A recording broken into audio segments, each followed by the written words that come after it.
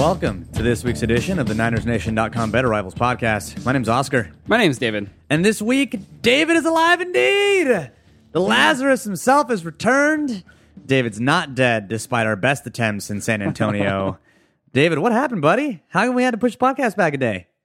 I mean, some things happened. There was some alcohol consumed. As you can see, I'm not really fully back yet. We had some bachelor party activities happen early in the week, which is an odd choice, sure.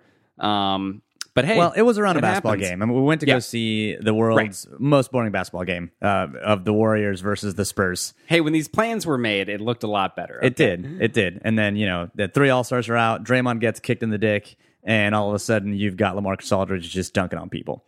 But basically, the shortened version of what happened was David consumes a lot of alcohol and starts drumming to every 90s song known to man, air drumming, in the Airbnb. The best kind of drums. Exactly, the best kind of drums. And eventually, at some point, we see him basically slumped over in a chair. We go to put him in bed. And as soon as he lays his back down on the bed, he gets up and he's like, I'm about to throw up. And he's true to form, though. He hashtagged his super drunk tweet from his bed, and he was out. Off like a light, vomit ensued, and here we are 2 days later, and David is almost recovered. I'm just going to have to take your word for most all of that because I have no recollection of basically any of it. So fun times. So David Lazarus's podcast is going to be the beginning of our draft coverage because it is indeed time to talk the NFL football draft. This is the first of six, count them six, total draft prospects leading up to this year's NFL draft. But before we get into that and our slate of draft coverage, let's get to the quick rundown because had some interesting tidbits come out of 49er land. Number one, John Lynch confirms the worst kept secret in football. Kirk Cousins was definitely option number one at quarterback this offseason. And while this isn't really a surprise, it is definitely interesting to hear him say that Kyle Shanahan had his heart set on Kirk Cousins coming to the Niners.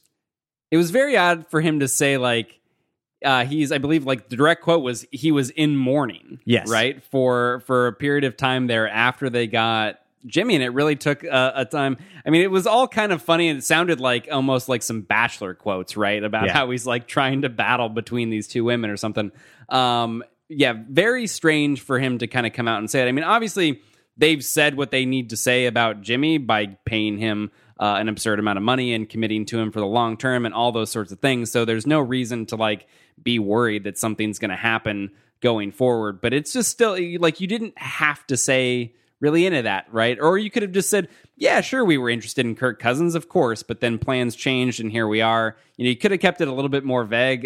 So it was just weird to hear Lynch be that forthcoming with that situation. The other thing about the interview, or this wasn't actually this interview, but it was another podcast with Matt Mayoko that I would recommend anyone go listen to. It was one where he had both Senator Weston Richburg and former Senator Daniel Kilgore on the same show. And Kilgore was equally as forthcoming and equally honest. And it was really, really sad to hear Daniel Kilgore talk about not being a 49er anymore. And as far as I can surmise, the order of events was that Daniel Kilgore thought that Weston Richburg was on the Niners board, which he was, but he thought that he was there as a left guard. Gets told he gets signed, then gets told by Shanahan and Lynch that he's actually going to play center and that Kilgore is going to get traded or released. Kilgore admits to shedding tears at this point, and then eventually Shanahan and Lynch say, but, we're going to try and find the best situation for you. Pouncey gets released, he gets traded to Miami, and now, of course, Kilgore's reunited with Frank Gore. But you can hear the absolute sadness in Kilgore's voice and tone when he's talking about this, and even at the beginning, when Mayoko says former center Daniel Kilgore, Daniel goes, man, that's tough to hear, former 49er. It was heart-wrenching. It sucks. It sucks to hear. I mean, I haven't listened to the podcast yet. Pretty much everything that I've heard about it has come from you, but it sucks to hear. I mean, that's a kind of a part of the game that we especially don't really get into all that much, right? I think it's easy to kind of forget about that stuff when you're really focusing on okay, what does this mean for the team? And you're really coming at things from a very team perspective, right? When you're trying to figure out if these moves are good and bad, but it's easy to forget that hey, these guys are, again, they're people. Kilgore's been with the Niners his entire career. I'm sure has like a lot of close friends. I know he's super close with Joe Staley. Like, it's a shitty situation to find out, like, expect to be in a spot and then find out that you have to pick up and kind of move everything and go across the country and be with this different team in this environment that you don't know. Like, I can't imagine that's like a super fun situation to be in. Well, I definitely recommend that if you haven't picked up or listened to that Mayoko podcast, go do that at some point over the course of the week, because there's some really good information, and I think it gives you a good appreciation for the type of person that Daniel Kilgore really is. So let's get to the free agency roundup, though, because we did sign some other folks after our last podcast, two of which we're going to talk about here. One is another, like, climbing the ranks of the all-name chart for us. I think John Lynch signs these players specifically to poke fun at us. Yeah. But it's Jeremiah Atauchu. Is that right? Did I get it right? Atauchu. Yeah, I don't know. I think that's right. We'll figure it out. But basically, Jeremiah Atauchu is the next man up in the edge carousel. He is sometimes listed as a 3-4 outside linebacker, but he definitely played with his hand in the dirt more often than not. This past season, he only played 59 snaps, but 36 of those were at defensive end, where he was lined up, hand in the dirt, outside the tackle, in more of the traditional role that you're going to see right now. And, I mean, frankly, this is a player that it's a one-year prove-it deal. It's that bargain bin kind of player that we were talking about in our free agency review, and this is the player that you hope gets back to 2015 form, because that's when he had his breakout year. But if he doesn't, it's a one-year deal, and we're none worse the wear if he doesn't. Right. I think especially once you get beyond that first wave of free agency, right, you're looking for all the top players are gone for the most part, right, unless there's kind of some unique situation going on. But largely you're to those kind of bargain level players. And so what you're searching for is players that have some semblance of upside, right? Whether it's a young player, a player that's hit a low point in value because he's spent a year injured or he had a down year or something like that, right? Something where you have an opportunity to get a player for less than maybe he's worth. And it's a very low risk, high reward type of situation, right? Because they're not paying him a lot of money. If he comes in and doesn't do anything and is cut, before the start of the season, cool. Like, they're going to be fine. We're barely going to remember that this happened. However, if he comes in and he's able to kind of get back to that 2015 season where had 46 pressures on 400 pass rush snaps, like, that's a valuable rotational player, right? He could be somebody that actually comes in, has somewhat of an impact, maybe fills that Elvis Dumervil type of role and takes over some of those snaps that we're going to be missing from him. So that's kind of the upside, but again, there's not a lot of downside to making this type of signing. Yeah, I think this player, if you're looking for his profile and how he fits, this is the player that I think the team has earmarked to replace Elvis Dumervil. He had his breakout year in 2015. In that year, he notched 7 sacks, but only had 46 pressures on 402 pass rushing snaps. For context, that same exact year, Aaron Lynch had 62 pressures on fewer snaps, on 344 pass rushing snaps. So this is a player who's flashed like just about as much as Aaron Lynch, and Aaron Lynch is on his way out, and this guy's kind of on his way in. So I think we replaced the thing that we brought in with something that we just wasn't part of the regime that was Lynch Shanahan, and they wanted to try something new. And I totally get that. And I think when we talked about Aaron Lynch specifically, we said, we think this is a player you could probably re-sign, but we would totally get it if you wanted to move on and just try something new. Right. And I think that's what the team is doing here with Atauchu and swapping him out for Aaron Lynch and maybe even Elvis Dumervil. This is a player that was relegated to a backup role when Joey Bosa and his sack train came to town. And so this is just a player that has, again, you're getting him at a low point. You're getting him when he's sat behind two really good players in Melvin Ingram and Joey Bosa, and you're hoping that he can return to that 2015 form because, he's flashed a couple of times, even if I wasn't super impressed with what I saw on film, but you're hoping that you get the best of him. Yeah, I think that's like expectations should be low, right? Hasn't played a whole lot recently over the past 2 seasons. There's never really been sustained production, right, that makes you think that, we're going to get like a quality player that can come in and be in this rotation. Like, there are enough things there to like that you're willing to take a chance on a guy, but expectations should mostly be low. And hey, if it works out, all the better. Yeah, I went back and looked at his sacks in 2015 because he had 7, and a lot of them were like second effort or cleanup sacks, where just break the pocket, break contain. They weren't, I'm going to beat my guy with speed or speed to power. And so it wasn't like I was super impressed. And then I looked at his pressure numbers, and his pressure numbers weren't all that great. And we know from anything this offseason, and even from last season, that pressures predict sacks more than sacks predict sacks, as the PFF podcast would love to say.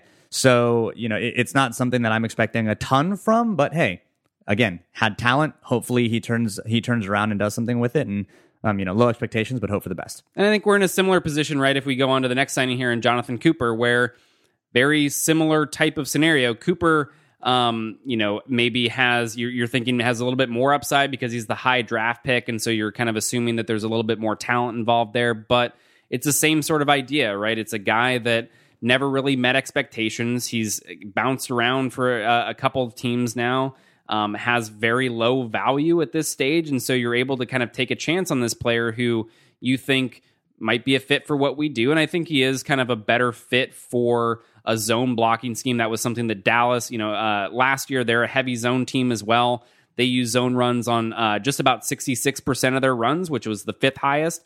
Also heavy outside zone in that, 3rd highest in outside zone, right behind the Niners and Falcons.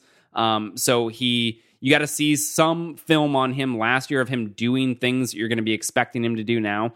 And that's really all it is. It's, hey, we know we need some help at guard right now, and we don't have those positions solidified. So we're going to bring in, a bunch of bargain options. Be surprised if they don't toss a draft pick or 2 into that mix. And then let's just see who's kind of left standing by the time that we are ready to start the season.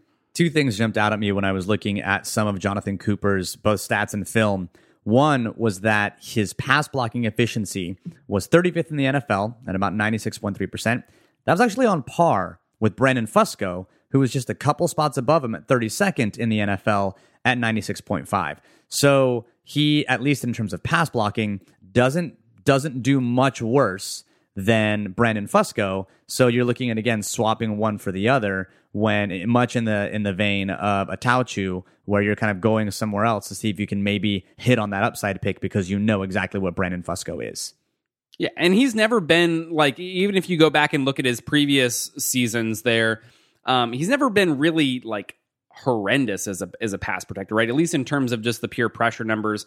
Has a year in there. 2015 was the year that he had the most playing time. Gave up 22 pressures, but they were mostly all hurries, right? So only 1 sack, 2 hits in that season. So hasn't been awful. I mean, look, he hasn't been like great in really any phase. Otherwise, he wouldn't be in the position that he's in right now, right? He hasn't consistently been good. But yeah, you can see what they're looking at there, that we think we might be able to work with this. We think we might be able to bring him into a scheme and a situation that can get the best out of him. And again, if it doesn't work out that way, then fine, they're going to be able to move on and be okay. This season, Jonathan Cooper gave up 20 total pressures over the course of the year. He didn't start until, I think, week 4. And so it was, I think, week 4 through week 17, he gave up 20 total pressures. But 6 of those pressures were against the Los Angeles Rams in his first week. Someone who, and that's, of course, if the alarm bells haven't rung in your head already, that's Mr. Aaron Donald territory. And yep. So, Corey Peters is, gonna have a little bit harder time, I think, against Weston Richburg than he did against Daniel Kilgore. But maybe Aaron Donald might have an easier time against Jonathan Cooper than we would want. Look, man, there ain't many people out there that are doing a whole hell of a lot against Aaron Donald. So, like, that one, you need to come up with another solution if your answer is like, yeah, we're gonna find a guard that's gonna one-on-one block Aaron Donald. Cool. Let me know how that works out. Yeah, I think the definite strategy for the 49ers is going to be, whatever the guard is, plus Weston Richburg. Right. We're going to throw lots of bodies. Hell, maybe we'll like run a back through there and chip him. Like, you got to just do different things, right, to take advantage or to try to slow down Aaron Donald. You're not going to get a guy in there that can handle him one-on-one. Fun fact, Juszczyk, in its original Polish, means chip block. So let's get to the draft primer. Let's get to the beginning of our draft series of podcasts. And much like we did with the roster evaluation and the free agency preview, not looking for a coach or looking at all the coaches that we want to hire after we hire a head coach, Hooray, affords us some time to go deep into the different areas of the offseason that we really care about. And now we turn our attention to the NFL draft. Our goal over the course of these next 6 episodes is to work towards a plan of attack based on team needs and our own kind of vision for what the team should do based on what we know helps win football games. And so what we're going to do in this episode is we're going to give you more of a draft primer that's going to help set the stage for both the positions we're going to look at, the types of players we're going to look at, and why we think the team should draft the players that we'll eventually recommend. We've gotten a lot of draft questions over the course of the last couple of months, and our stock response is ask us in March. We're getting there. Yeah, because we haven't made up our minds about the best players or the types of players or the rounds in which they should be picked in, because it takes a lot of time to watch film, to make your mind up, and we may even change our mind over the course of these next 6 podcasts and what we think they should do or what we want them to do. Sure. So what we're hoping to do is start this journey, take you on this journey with us, and hopefully at the end of this, right around draft time, come up with a plan of attack we think the team should do that is kind of where we've shown our work and explained our thinking over the course of the next 6 weeks. Right. Absolutely. I think if you have 2 takeaways from this episode, it's one, you should hopefully have a better idea of what we're looking for in players just generally. And this obviously applies to the draft, but I think most all of it extends to just looking for players in general, right? And trying to evaluate players, even players on the roster as we're going through the season. So these are all things that we kind of factor in. And then also just kind of a kind of broad idea of what this draft class looks like. I mean, some people will kind of already be there, right? If you've been following along with draft content since the college football season was actually going on, then cool, you may have a decent idea there, but we want to just have a very broad idea. What are the strengths and weaknesses of this class, and kind of what does that tell us about where we want to start looking for solutions for the 49ers this season? So let's start at the beginning. Let's start at what we are looking for in draft prospects. And the first thing is going to be all about athleticism. It's going to be about that athletic profile. If you've listened to us for a while, you know that we are fans of composite athletic scores like P-Spark that really give you a full picture of a player's athleticism. And we go to a tweet from Zach Whitman, who is the guy who put together that 3 Sigma Athlete website that has a lot of the P-Spark numbers. And he's got a tweet that I think sums up our thoughts on athleticism in general. But it's that not all good athletes are good players. Very few poor athletes are good players. Most great players are great athletes. And that pretty much sums up where athleticism fits into this whole idea. It's that you want to increase your chances of hitting on a player, and to do that, you generally want to pick the athletes. It's a tool, right? And all of this stuff, and I think the thing that you'll find is you're looking at all of these different tools and you're trying to kind of fit them together to build this one evaluation of a player, essentially, right? And so with the athletic profile, yeah, nobody's saying that just because they have the number 1 P-Spark score at their position that they're going to be the best player and you should draft them. What it lets us know is it gives us a guide. Like, okay, if he's a really poor athlete relative to the other players at his position that are doing the things that he's going to be asked to do, like that should be a concern, right? I should have kind of a red flag there about that player's athleticism and whether he's going to be able to hold up at the next level. By the same token, it's that most great players are great athletes. So I think this is really key at the top of the draft.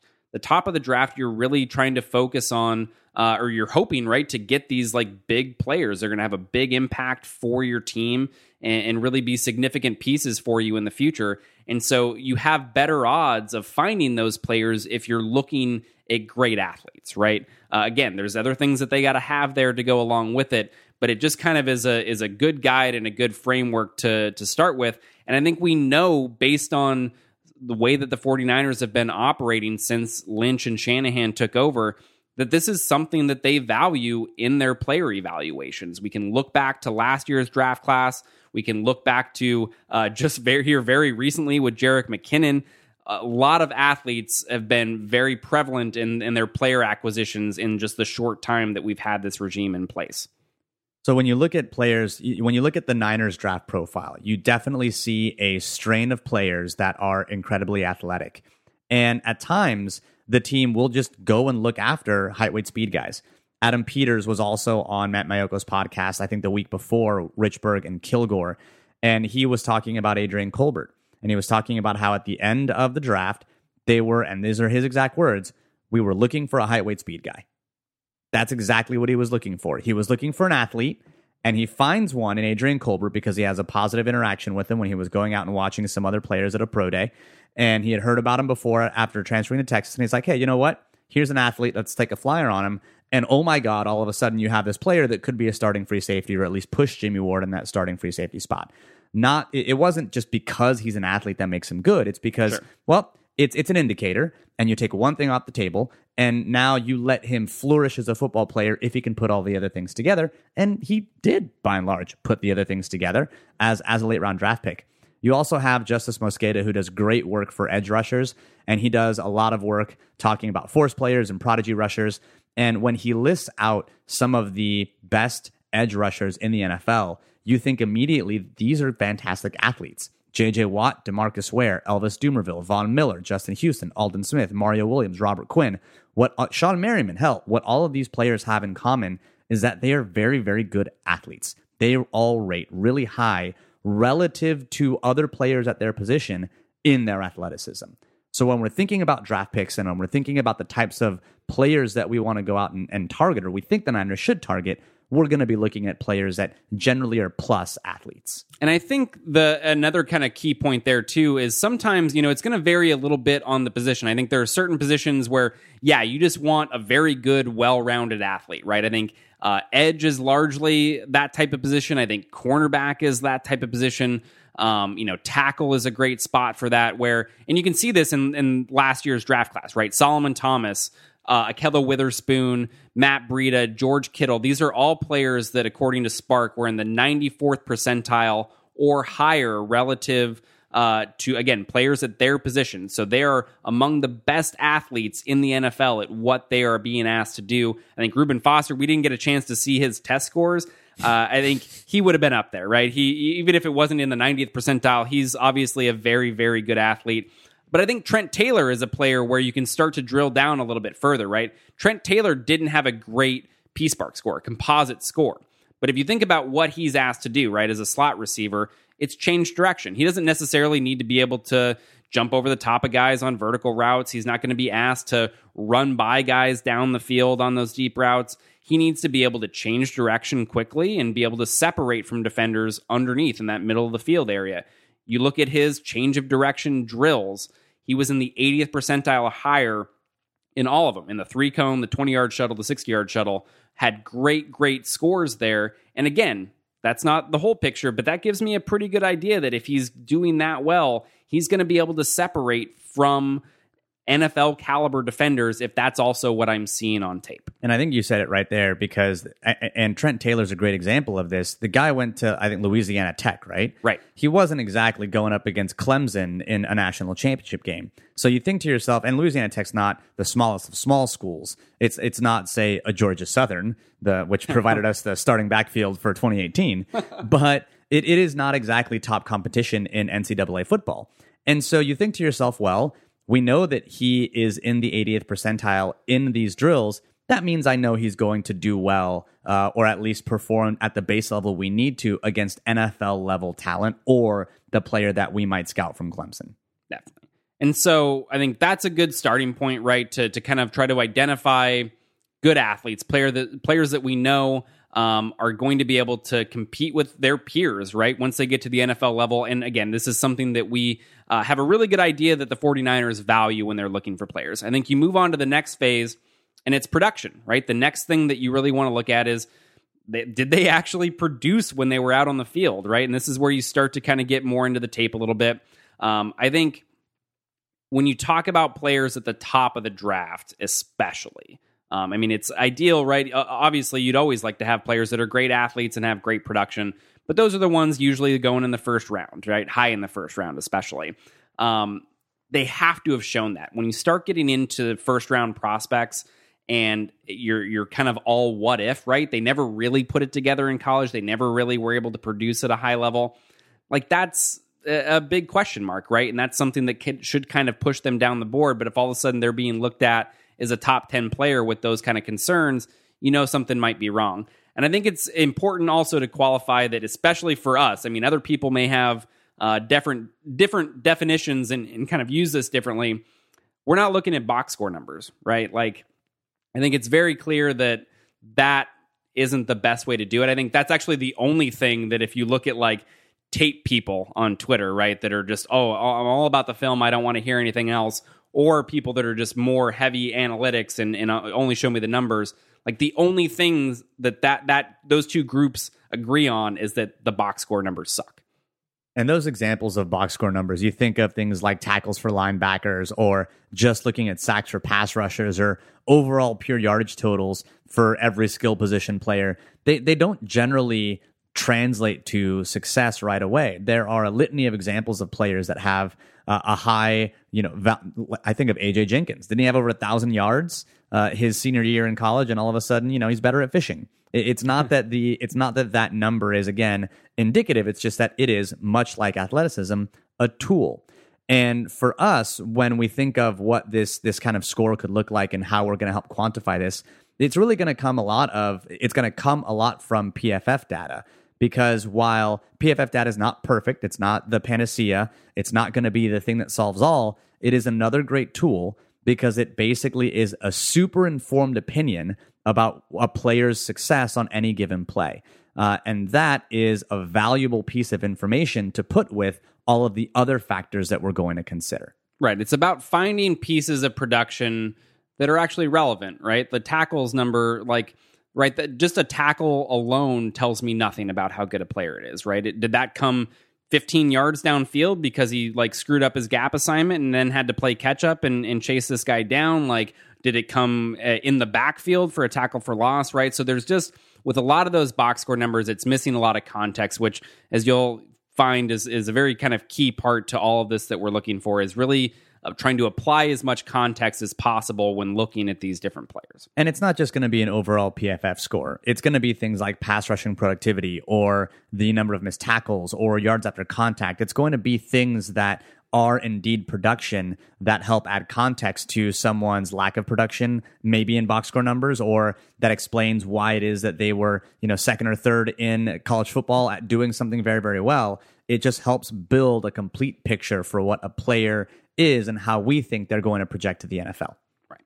And then I think the other part of that film evaluation, right? So, because production, a lot of that stuff that you're gathering, yes, you can get numbers there, but it comes from watching film, right? You're not going to be able to get those type of numbers and get that type of context without watching games. So you have the production side of it, but then you also have traits, right? Which essentially, whenever you're talking about the draft, you just can't get around that you're going to have to do some sort of projection, right? They were taking players that are playing at a lower level and trying to figure out how they're going to do once they get to a higher level of competition. So things don't always, of course, translate directly there. So you have to start looking at certain traits that these players exhibit, right? I think each position has some certain things that, we're going to focus on that tend to tell us what type of player that is, right? If they exhibit these particular traits, you think of an edge defender, right? If I'm looking for a speed rusher, that ability to bend and corner around the tackle and get to the quarterback, right? That's the type of stuff that you're starting to look for there that can help you add that element of projection into what we're looking at with these players. Ultimately, we're going to be looking for where this player wins when they win. You've got to understand what a player can do well, and you also have to understand how that can help your team be better. Yes, you kind of have to know what that player's limitations are, right? But one of my biggest takeaways, and I know I've said it before on this podcast, but one of my biggest takeaways from the Scouting Academy is to start looking at players in terms of what they can do to help your team win. What can they do for you? Because it's very easy to pick apart what a player can't do. It's very easy to say, oh, this player can't bend around the edge, or oh, this player doesn't have any hands, or oh, this player has no speed. But then all you're looking for is, the Julio Joneses of the world, and they just don't come across very often. They just flat out don't. Instead, when we're looking at players, we think to ourselves, okay, where do they win? What do they do well? And that helps you figure out where a player fits on your team. Because sometimes what that player does well just isn't what you need. It doesn't fit your scheme. It doesn't fit your team. Maybe it's not going to be better than what you already have on your roster and what you already have locked up under contract. And so there's no point in acquiring that player. But maybe this player also wins where exactly you need. We go back to Trent Taylor and, the Fighting Hard Hats, but we needed someone in the slot that could separate in short area distances, and that's what was going to make this offense go. And all of a sudden, here you go. We think of Jerick McKinnon. Why did we zero in on Jerick McKinnon? Because his skill set, where he won in the passing game and what he did well, was a skill set that we thought the 49ers needed to make Kyle Shanahan's offense go. And all of a sudden, here you are. The team decided to overpay for him. But at the end of the day, they identified a skill set that the offense needed, and they thought this is where this player wins, so let's go out and get that skill. And then the final piece of that puzzle, right, of the puzzle of what this player is going to look like, where we think we can do, is positional value. And I think this is something that's really important because it's a spot that a lot of people forget. So everything that we just talked about, right, the athleticism, the production, the traits, that tells us the evaluation part, right? How good is this football player? And that's, don't get me wrong, that's very important. You need to know how good they are. That matters a large amount. But then the next part of that is mostly ignored, I would say, by the wide majority of draft people, is the valuation. So now that I know how good that player is, how much does that actually help me win football games, right? How valuable is that skill set? We looked at, again, they win in this particular area, right? I have to determine, okay, this is what they do well. How much does that affect my bottom line? Because at the end of the day, right, they're trying to win games, and that's what we want as fans. That's what they want as coaches and front office people and all that stuff as a team. Like, they're trying to win. So you have to take this part into consideration, because if you're not, you're just kind of cutting your team short and not looking to find the players who can have the largest impact. So where are we right now? We're looking for athletic profile when it comes to draft prospects. We're looking for production, and we're looking to add context to a lot of the production that you'll see rattled off in articles or on the interwebs. We're looking for position-specific traits, and we are definitely taking into account positional value. And those are going to be the four things that we're going to focus on when we're identifying players. And this idea of positional value is one where we're going to dig a little deeper, because we've made a reference to positional value before over the course of the last month and some change. And we think that we've gotten plenty of Saquon Barkley questions and whatnot. And so we're going to take a moment to talk about positional value as a concept and why it is that we think the things that we think. Because, David said it really well, and we've used this framework before when talking about general managers and what general managers do. But ultimately, the art of building talent on a roster all comes down to evaluation and valuation. Evaluation is, of course, how good people are, and then valuation is, how does that help you win football teams, and how much you're going to pay, how much it helps you win football games, and how much you're going to pay for that. So how do we start then to determine that value? How do we begin to determine positional value? Well, you start broad.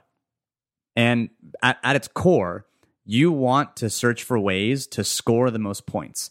It sounds basic and it sounds fundamental, but oftentimes we get wrapped up in so many things when it comes to football that we forget the person who ends up with the most points at the end of 60 minutes is the person that gets the win. Like, that's... Can confirm. Yeah, that's official. That is official Better Rivals canon. And when you think about the lore of football, right? When Teddy Roosevelt intervened in the early 1900s to, stop people from dying, you see football rule changes that set football on a course towards the forward pass. When you think of what football was in the early 1900s, people were dying left and right. You had 18 deaths in 1904. 18. This is incredible to me. I had no idea that it was like this bad. Yeah, because basically what you did was you had the Mighty Ducks flying V as your primary method of advancing the ball or stopping the other team. You basically put some poor soul, like the little drummer boy, at the front of this V, and you rammed him into a whole nother mass of bodies. I mean, you're talking about like people being paralyzed, ribs breaking and puncturing hearts. Like, it was bad. And this is what Harvard was doing. Like, Harvard and Yale were like, yeah, let's go ahead and play this game. Also didn't have the best equipment back then, as it turns out, either. Zero equipment, right? But yeah, so that's what the game was. And then all of a sudden, Teddy Roosevelt uses his bully pulpit, and he's like, yeah, see, the thing is, I really like football, and football's not going to be around if people keep dying. So we need to make the game safer. They legalize the forward pass. They make these rule changes that it inexorably puts us on this road towards where we are now. It creates this environment where offensive coaches begin to innovate to try and score more points. So teams start taking advantage of these rule changes to score points, and offensive innovation takes advantage of a culture that seems fixated on running the ball. 49ers fans, more than anyone, should know this story and should know the story of Bill Walsh and how he basically tore through defenses in the 80s and 90s because defenses just were not equipped to handle the kind of passing offense that Bill Walsh was throwing at them. You also have, on a smaller scale, how Mummy, kind of over choosing to pass the ball basically and throwing the ball like 50, 60 times in an era where that was just unheard of, because they discovered that you can find inefficiencies to score more points and eventually win more games. And so then you get to the television era, and football is all about TV, and rules begin to get changed again to favor the excitement of the passing game, and it further cements this environment where success in the passing game results in success in the win column. And we can tell that teams have, it's been a little slow, granted, but teams have largely figured this out over time, right? And I think there's a couple of things that can tell us that. And yes, it is true that individual teams are going to get things wrong at times. There will always be specific examples that you can point to as kind of the outliers, right, to the general rule. But as a whole, the league is largely kind of figured out that, hey, passing the ball is a little bit better for us. And I think you look at two things, right?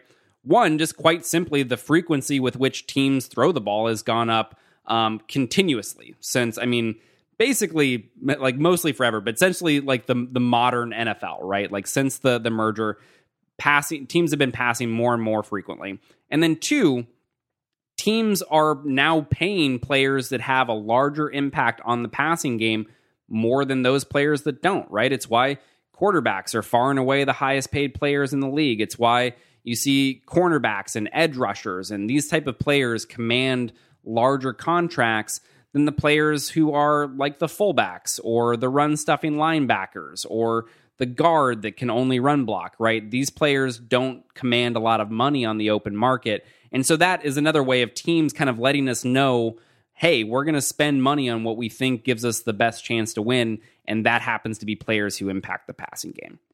So we've got two things working in this story that is, kind of positional value. Is one, you've got, teams that are chasing points and trying to win games eventually take advantage of or find efficiencies in the rules in order to do just that, to score more points and to win games. And we know that this is happening because NFL teams are telling us that that's happening. They are paying positions that affect the passing game more, and they're passing more often.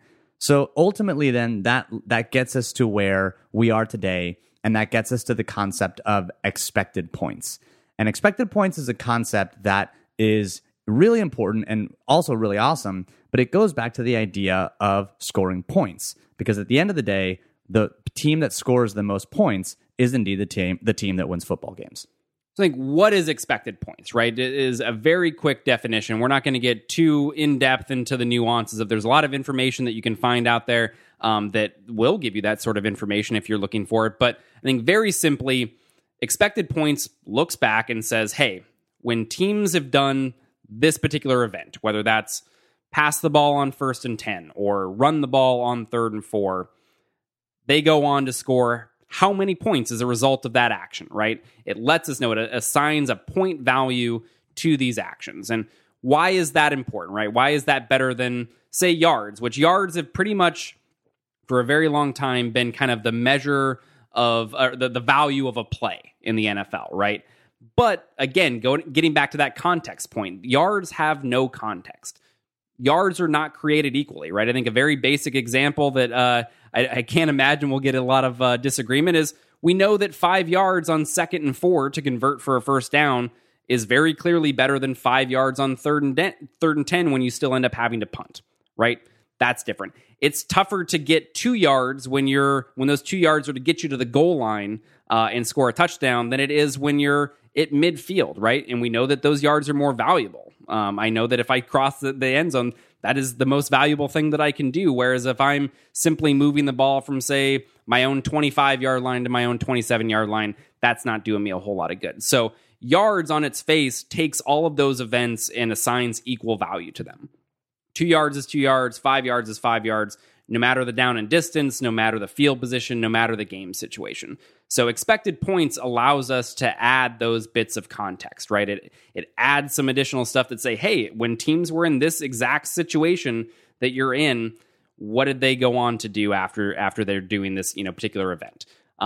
The other thing that really allows us to do with expected points is drill down a little bit further, right? Rather than just saying, okay, we know that passing the ball is generally better than running the ball, we can start getting into more specific events and finding out what actually is more valuable about passing the ball, right? Is it more valuable for me to be able to throw the ball to the middle of the field to a slot receiver, or is it more valuable to be able to get the ball to an outside receiver, right? How does throwing the ball to a tight end compare to throwing the ball to a running back? So you can start getting into these more specific kind of drilled down situations and really find out, okay, what players are helping my team win football games the most. Expected points is a lot of the kind of what should I do now modeling that you see on NFL Twitter today. When you talk about going for it on fourth downs, you're really talking about expected points arguments. You're talking about, well, if I go for it on fourth down, even though it looks like I should punt, I might just score more points. This is why generally you hear that NFL coaches should be a bit more aggressive, because when they are, they generally score a bit more points.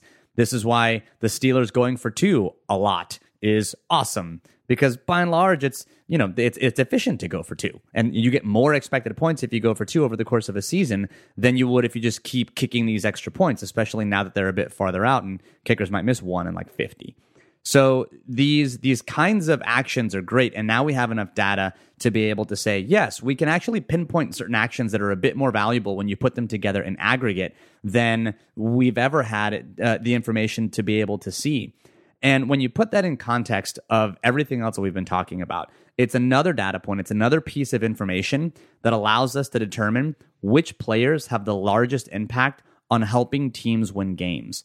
So when we go back to the idea of, well, should we draft, someone like a Saquon Barkley, or should we draft someone that isn't going to affect us in the passing game all that much, or isn't going to affect us in the passing game as much as other positions, we can really drill down and point to certain actions and certain things that aren't just like, well, we don't think a guard is as valuable as a running back. We can say, well, on average, when this position fails, it doesn't really affect you all that much. And that's where we begin to rank players. And it's not just, kind of the math that bears that out. It's also the market that bears that out in the NFL as well. Yeah, and again, it's a lot of that's to say, like, and you may not care as much, again, about the details when I get there, but ultimately, this is just a lot of words to say, like, okay, which players help us win games more than other players, right? Which positions do things that help our team win football games more than other positions? And again, it's a factor that for some reason a lot of people tend to ignore, especially I think around draft time when you hear a lot of best player available, that's only factoring in that evaluation part, right? Saquon Barkley may very well be the best player in this draft at what he does from a pure evaluation standpoint. You're probably not going to get too many arguments. Nobody really is pushing him that far down, right? But the question is, how much or how valuable is that relative to other players that play positions that are of more value, right? So this is why everyone's losing their mind to trade up for all these quarterbacks. Exactly. Right? And this is why there may be 4 quarterbacks that go in the top 5. It's not because, they are all better at quarterbacking than Saquon Barkley is at running backing. It's because the 4th best quarterback, if he's any good, is still more valuable than the single best running back in the draft, because what they can do for you to help you win games, their positional value is just so vastly different that you want to go and get the 4th best quarterback before you would ever get the 1st best running back. Right. It's a situation where even if it's the 4th best in this draft, if you feel like that quarterback can be an average or better starting quarterback in the NFL, right? So say like top 15, right? Above average. That is worth more to your team and is going to help you win more football games than if you could guarantee, which you can't, which is a very silly argument that I don't like to really even respond to because it just makes my brain hurt, is like, what if you could guarantee that Saquon Barkley was going to the Hall of Fame? It's like, well, you can't. I mean, that's kind of a big part of the draft thing, is that nobody really knows anything, and people miss on these picks all the time. But it's even if you could, that 15th best quarterback is still helping your team out more than your all-pro running back. It's just, and so ignoring that part of the conversation is just missing on a large part of team building. Yeah, so ultimately, when you think of all of the bits that go into our framework for what we think the 49ers should do in this draft, it's gonna start with the athletic profile, And we know that the 49ers as a team also value athleticism. And so we're going to start looking at athletes and have that be one of the criteria that we evaluate with. We're going to look at production. And this is more than kind of box score scouting. In fact, it's the exact opposite of box score scouting.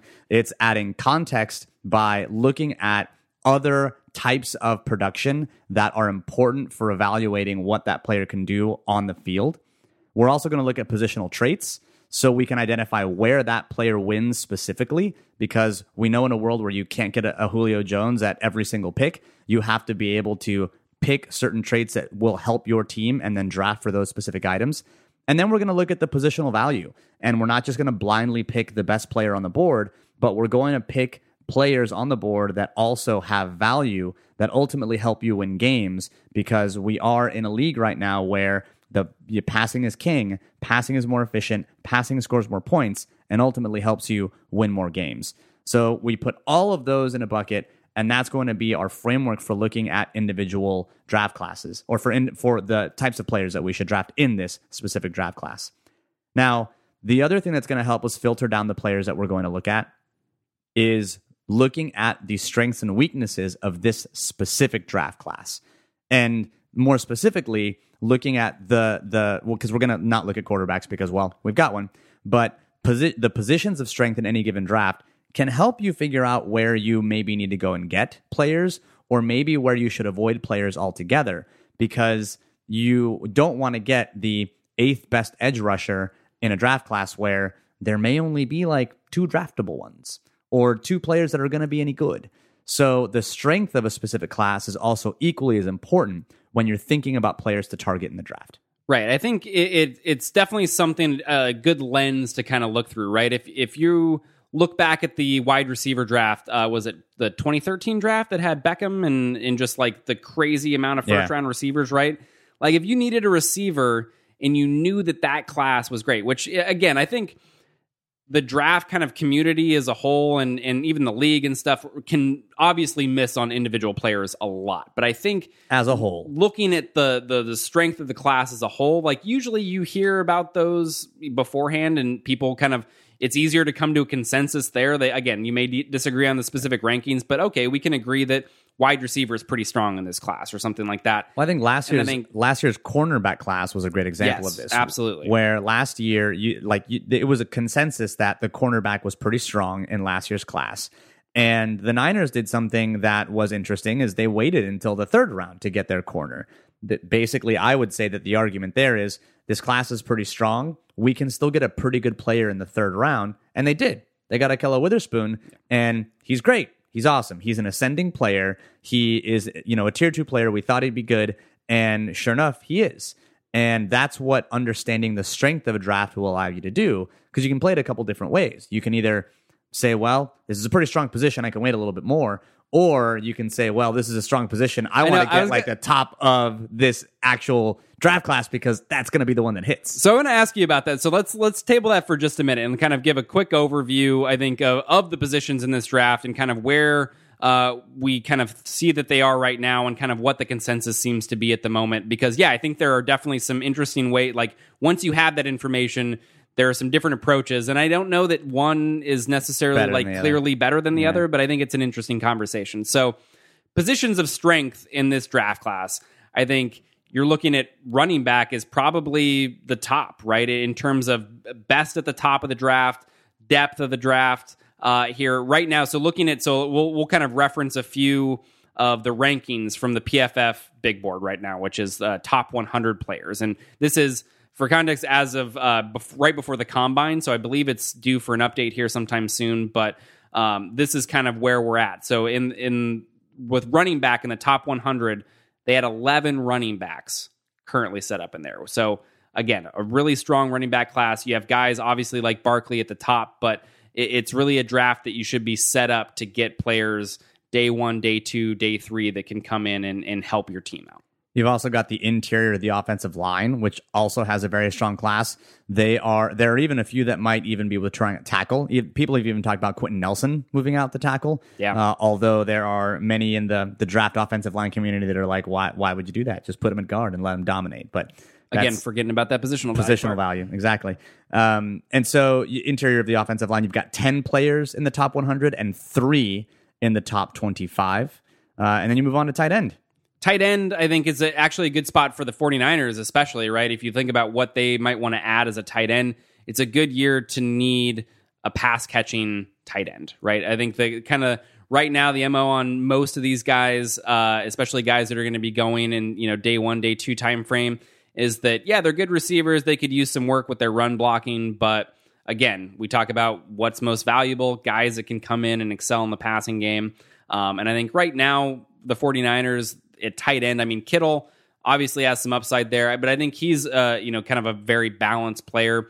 They could really find somebody that can line up in the slot maybe a little bit more often, something like that, be more of a passing weapon. I think that would be a good get for their offense. So then the other 2 positions of strength that round out this category are going to be cornerback, which is not quite on par with last year's class, but still pretty good overall. 14 players in the top 100, tied for the most of any position. And then you've got linebacker. This is a position that is good both early and in the middle rounds. So if those are the positions of strength, let's get to the positions of weakness for this class.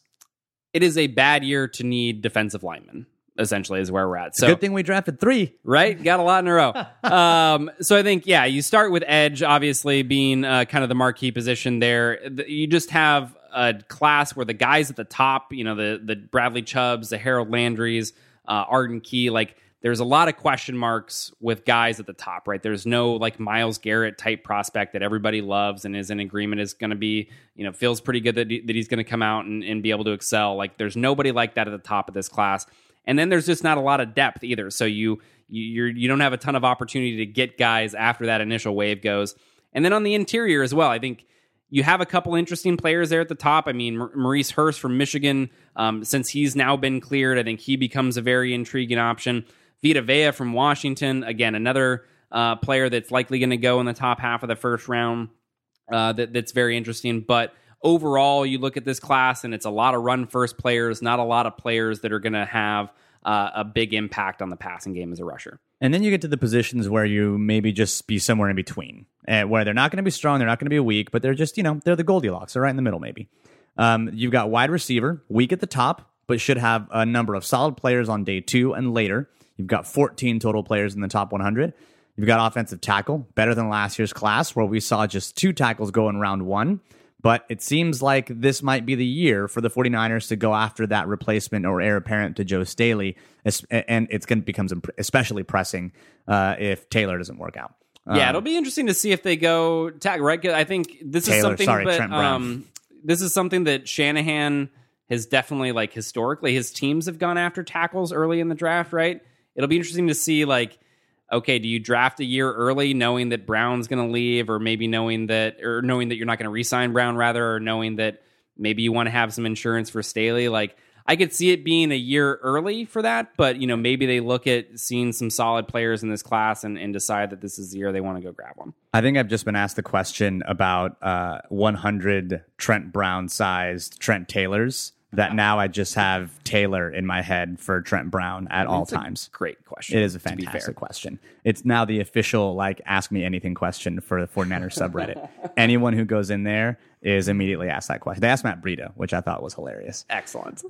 So let's get to the question that we were going to kind of pose earlier, right? Which is if you've got this draft class and you know that there's a position of strength, do you go after that strength? Or do you know that you maybe can wait and get value later in the rounds?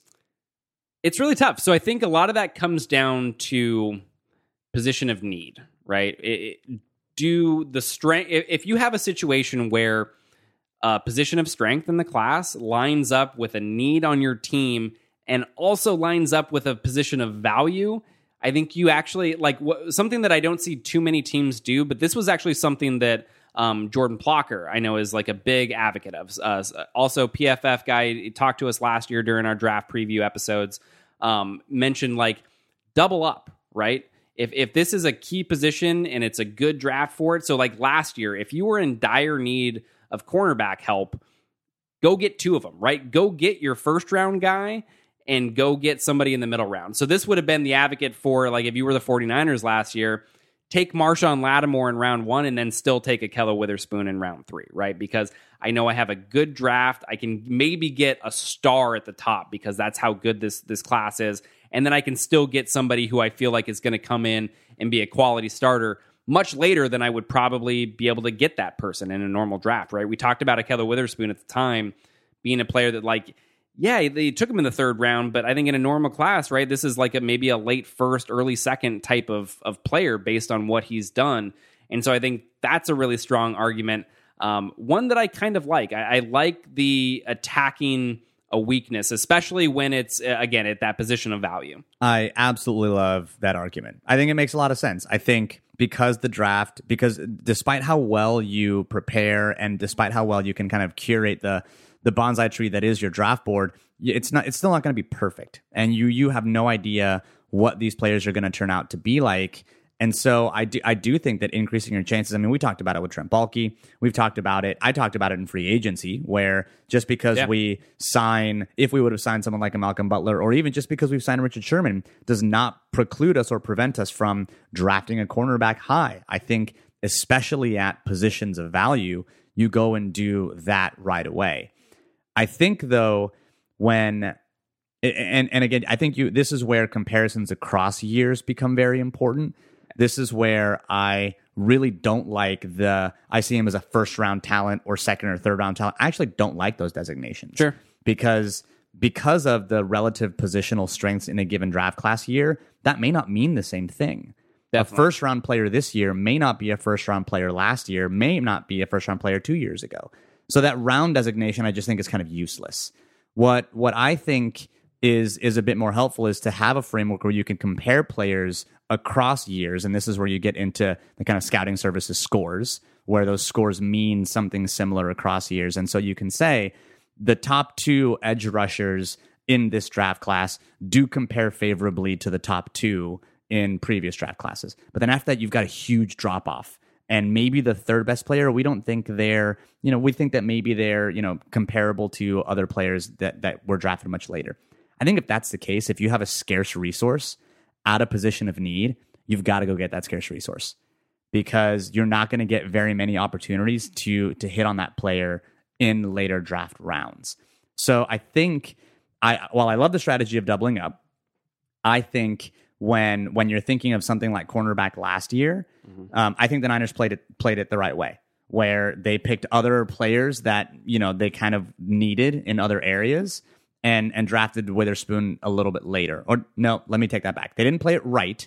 They played it understandably, because I think in that world it would have been better to go after Marshawn Lattimore. But we also have hindsight as something that kind of, like, I can't separate the two, right? Sure, yeah. I think that's where it becomes kind of interesting, right? Is so, are you saying, so by going after with multiple picks, right, you're increasing the odds, right? The one thing that you can't necessarily, that you can get yourself in trouble with, is this overconfidence of, I know which of these players are going to end up being good, right? So we may, again, I know generally I feel pretty good about this class and how it stacks up, but I want to give myself, because I know it's a good class, multiple opportunities to hit. Whereas, okay, if I go the Niners strategy last year, right, you go with an edge rusher first, go with or a player you hope is going to be an edge rusher first and a cornerback later. Like, that, I think, sounds good in practice, but maybe it's you're banking on having to hit those players at a higher rate than I think you would normally. I think the interesting is kind of the flip side of that, actually. And this is, I think, the situation that's most relevant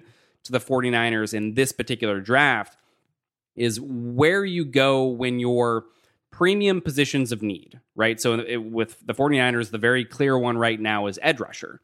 That's one of the worst spots in this draft class. When they don't align. So essentially, your premium positions of need are at bad positions in this draft class, but the non-premium positions are the ones that are really good, right? So again, you look at those positions of strength, it's running back, it's interior offensive line, it's linebacker, it's tight end. That's kind of like rounding out before you get to specialists, right? That's the bottom end of the positional hierarchy. Except for maybe tight end. Yeah, tight end. Well, I think tight end, there's an argument that it should be more valuable, but I don't think the NFL's there right now, right? No. You don't see a lot of tight ends drafted in the first round, typically compared to other positions. They're not really getting paid super high salaries right now. So I think, yeah, there's an argument there that they should be valuing them more for sure. But I think that's where the 49ers find themselves, right? Like they could, yeah, sure, they could use another running back. They can use a guard, absolutely. They could even use a linebacker. But do you go and invest those premium picks, right? The round 1, the round 2 picks on those spots because you feel like, okay, even though it's not going to have the value that I would like for those selections, this is what I feel gives myself the highest opportunity to hit on a player? Or do you take what's likely a higher risk, right? If you go edge in round 1, you have to do that knowing that like this isn't a class where that's probably the best course of action. Yeah, I think this is where the idea of it being the idea of a position in a draft not being strong doesn't mean that there are no strong players or that there are no strong players to be found. This is where the idea of determinism becomes a bit like, it's like it may not be a bad class, but let's say, Harold Landry ends up being the best player, the best edge player, and he compares favorably to other edge rushers from other years. But I think that's the argument right now, right? Is and again, we're going to get to edge plenty, so we don't have to do this totally right now. But the problem with Harold Landry is he's not that surefire, right? He's got a ton of question marks. Sure. So that's that kind of the problem with these players at the top right now. Yeah, and I think this is where you really begin to get into the idea of what positional value is an edge rusher like Harold Landry, who's got a lot of questions and maybe ends up being like decent. Is that better than a Quentin Nelson who could be an all-star guard? And I think everything that I know, at least right now, and everything I think I know, tells me that you can get by with mediocre guard play, and the Niners did. And if you can get by with mediocre guard play, and that's not a position that you need an all-star at, and that's not a position that a team like Carolina is going to pay a bunch of money to the best guard in football, right? You compare guard to quarterback, and you think, let's say you had a player that played quarterback as well as Andrew Norwell plays guard. That player is never leaving that team. There's no way in hell that player is leaving that team. Nope. But you think to yourself, Andrew Norwell can walk, right? Sitton can walk, right? Yeah. These players are allowed to walk because even if you hit on the best one, you're still not going to, you're basically getting 4 years of production. And I think the more sustainable model is to find the players in the draft that you can continually get that hometown discount with, because there is a hometown discount. There is absolutely a hometown discount. And you want to perpetually get that hometown discount. And you do that by getting the players at the position of need that you can then just pay, a decent amount of money to, but it's still not as much money as you would need to pay that person on the free agent market. And so I think that ultimately you still go after the premium positions because, and maybe you do stack and double up. I love the idea of doubling up and stacking because I think you give yourself more options, right? But I do think that still ultimately is a more sustainable proposition over time than going after the Adrian Petersons of the world, even though you're guaranteeing that they're Adrian Peterson, because at the end of the day, Adrian Peterson still has one playoff win in Minnesota?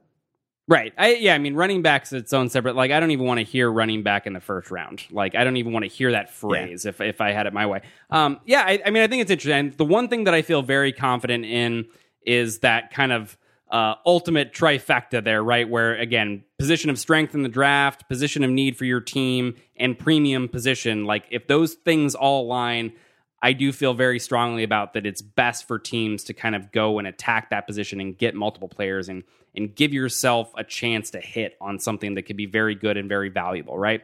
But I think after that, because the element that the draft adds in, right, that's a little bit different from free agency when you talk about the positional value stuff, is the inherent unpredictability of the draft, especially relative to something like free agency, right? Where you just have to know that most of these guys probably aren't going to work out. So it's this extra balancing act that I think is there that is interesting. It'll be interesting to see how this staff for the 49ers views this type of draft, right? Whether they decide to go after kind of maybe some safer picks that non-premium positions that probably aren't going to have the impact, just saying hey, where we don't feel good about any of these other spots, and we're just going to go get guys we know can contribute for 4 years, and then we're going to replace them, right? We're not going to ever give these guys necessarily second contracts because they don't do that valuable thing. And I don't know that's, again, I'm not saying that's the best strategy, what I'd recommend they do, but I think it's an interesting conversation when you're in that position. No, I still want to revisit this conversation when we get to the end of looking at the film and looking at, kind of everything that we've done, because I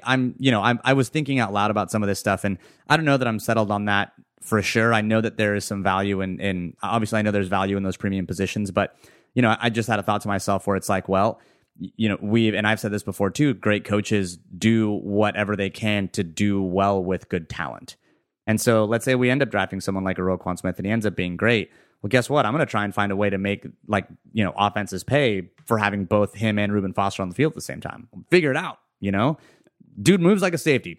Play him at safety, right? Like do something. I don't know, but sure. It is an interesting idea, kind of what you do with talent, and how you acquire that talent. So, let's ask that question again, because right now I lean, just go after the position of value, especially because I'm thinking about, those 5th-year contracts in 6, 7, 8 and beyond. And it's rare that a player stays on your team for 10 years, but you want that player to be your left tackle. You want that player to be your quarterback. You want that player to be your free safety in a cover 3 or, whatever the case may be. Totally. You don't want to, even if you do find that player and he happens to be a guard, and it doesn't necessarily mean that you're going to give him that second contract. I mean, Mike Upati, right? Yeah. Very, very good player. Let him walk. Right. And I think it's more important, kind of, I guess, final thought on it. I think it is more important with that first round pick, right? I think you do have to be especially cognizant of value, because you can, say with a top 10 pick, you can end up where if you go with a position like running back or linebacker there,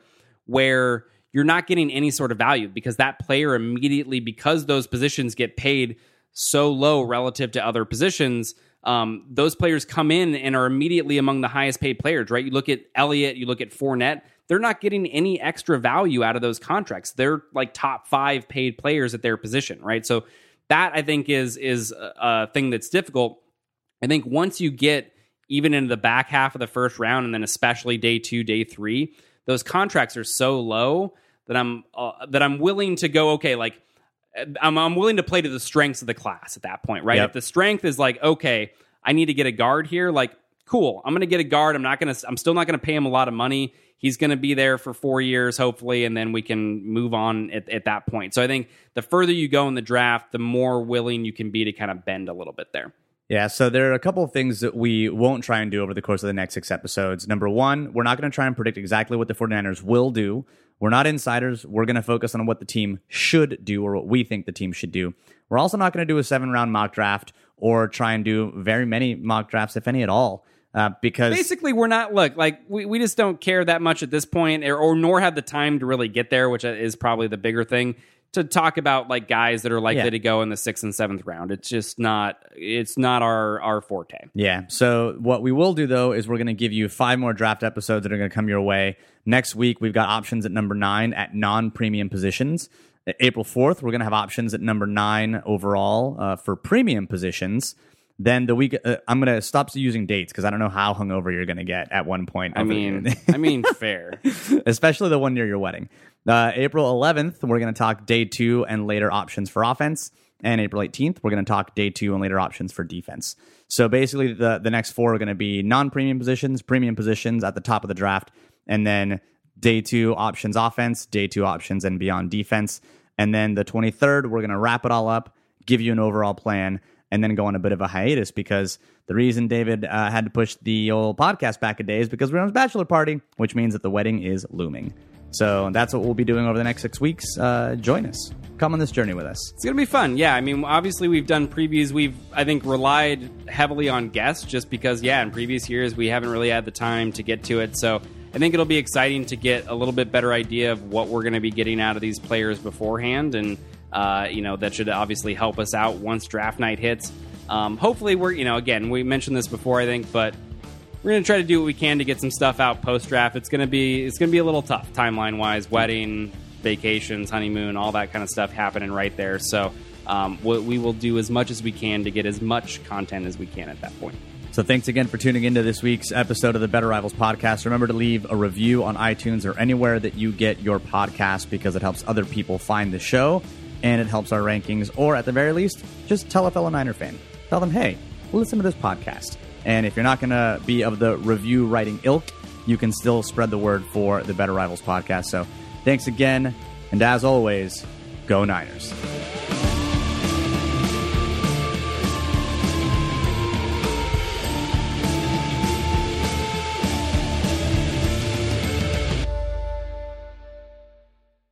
My name is Spencer Hall. My name is Jason Kirk. My name is Ryan Nanny. And when we combine, we form the Shutdown Fullcast. Voltron! I keep telling you, we're not Voltron. The Shutdown Fullcast is technically a college football podcast, but it's also a show about lawn care disasters, regional grocery stores we love, Tennessee Batman, homeowners associations, bears and video games. I mean, there's also some actual football discussion, like about coaches having huge contracts, or coaches making terrible decisions, or coaches saying really stupid things. Or the NCAA saying really stupid things. Yeah, there's lots of stupid things in this big, dumb, beautiful sport. Sometimes we talk about football games. Allegedly. If you want to take college football exactly as seriously as it deserves to be taken, come find us on Apple Podcasts, Spotify, or wherever else you listen to podcasts like this one. The Shutdown Fullcast. It's not Voltron.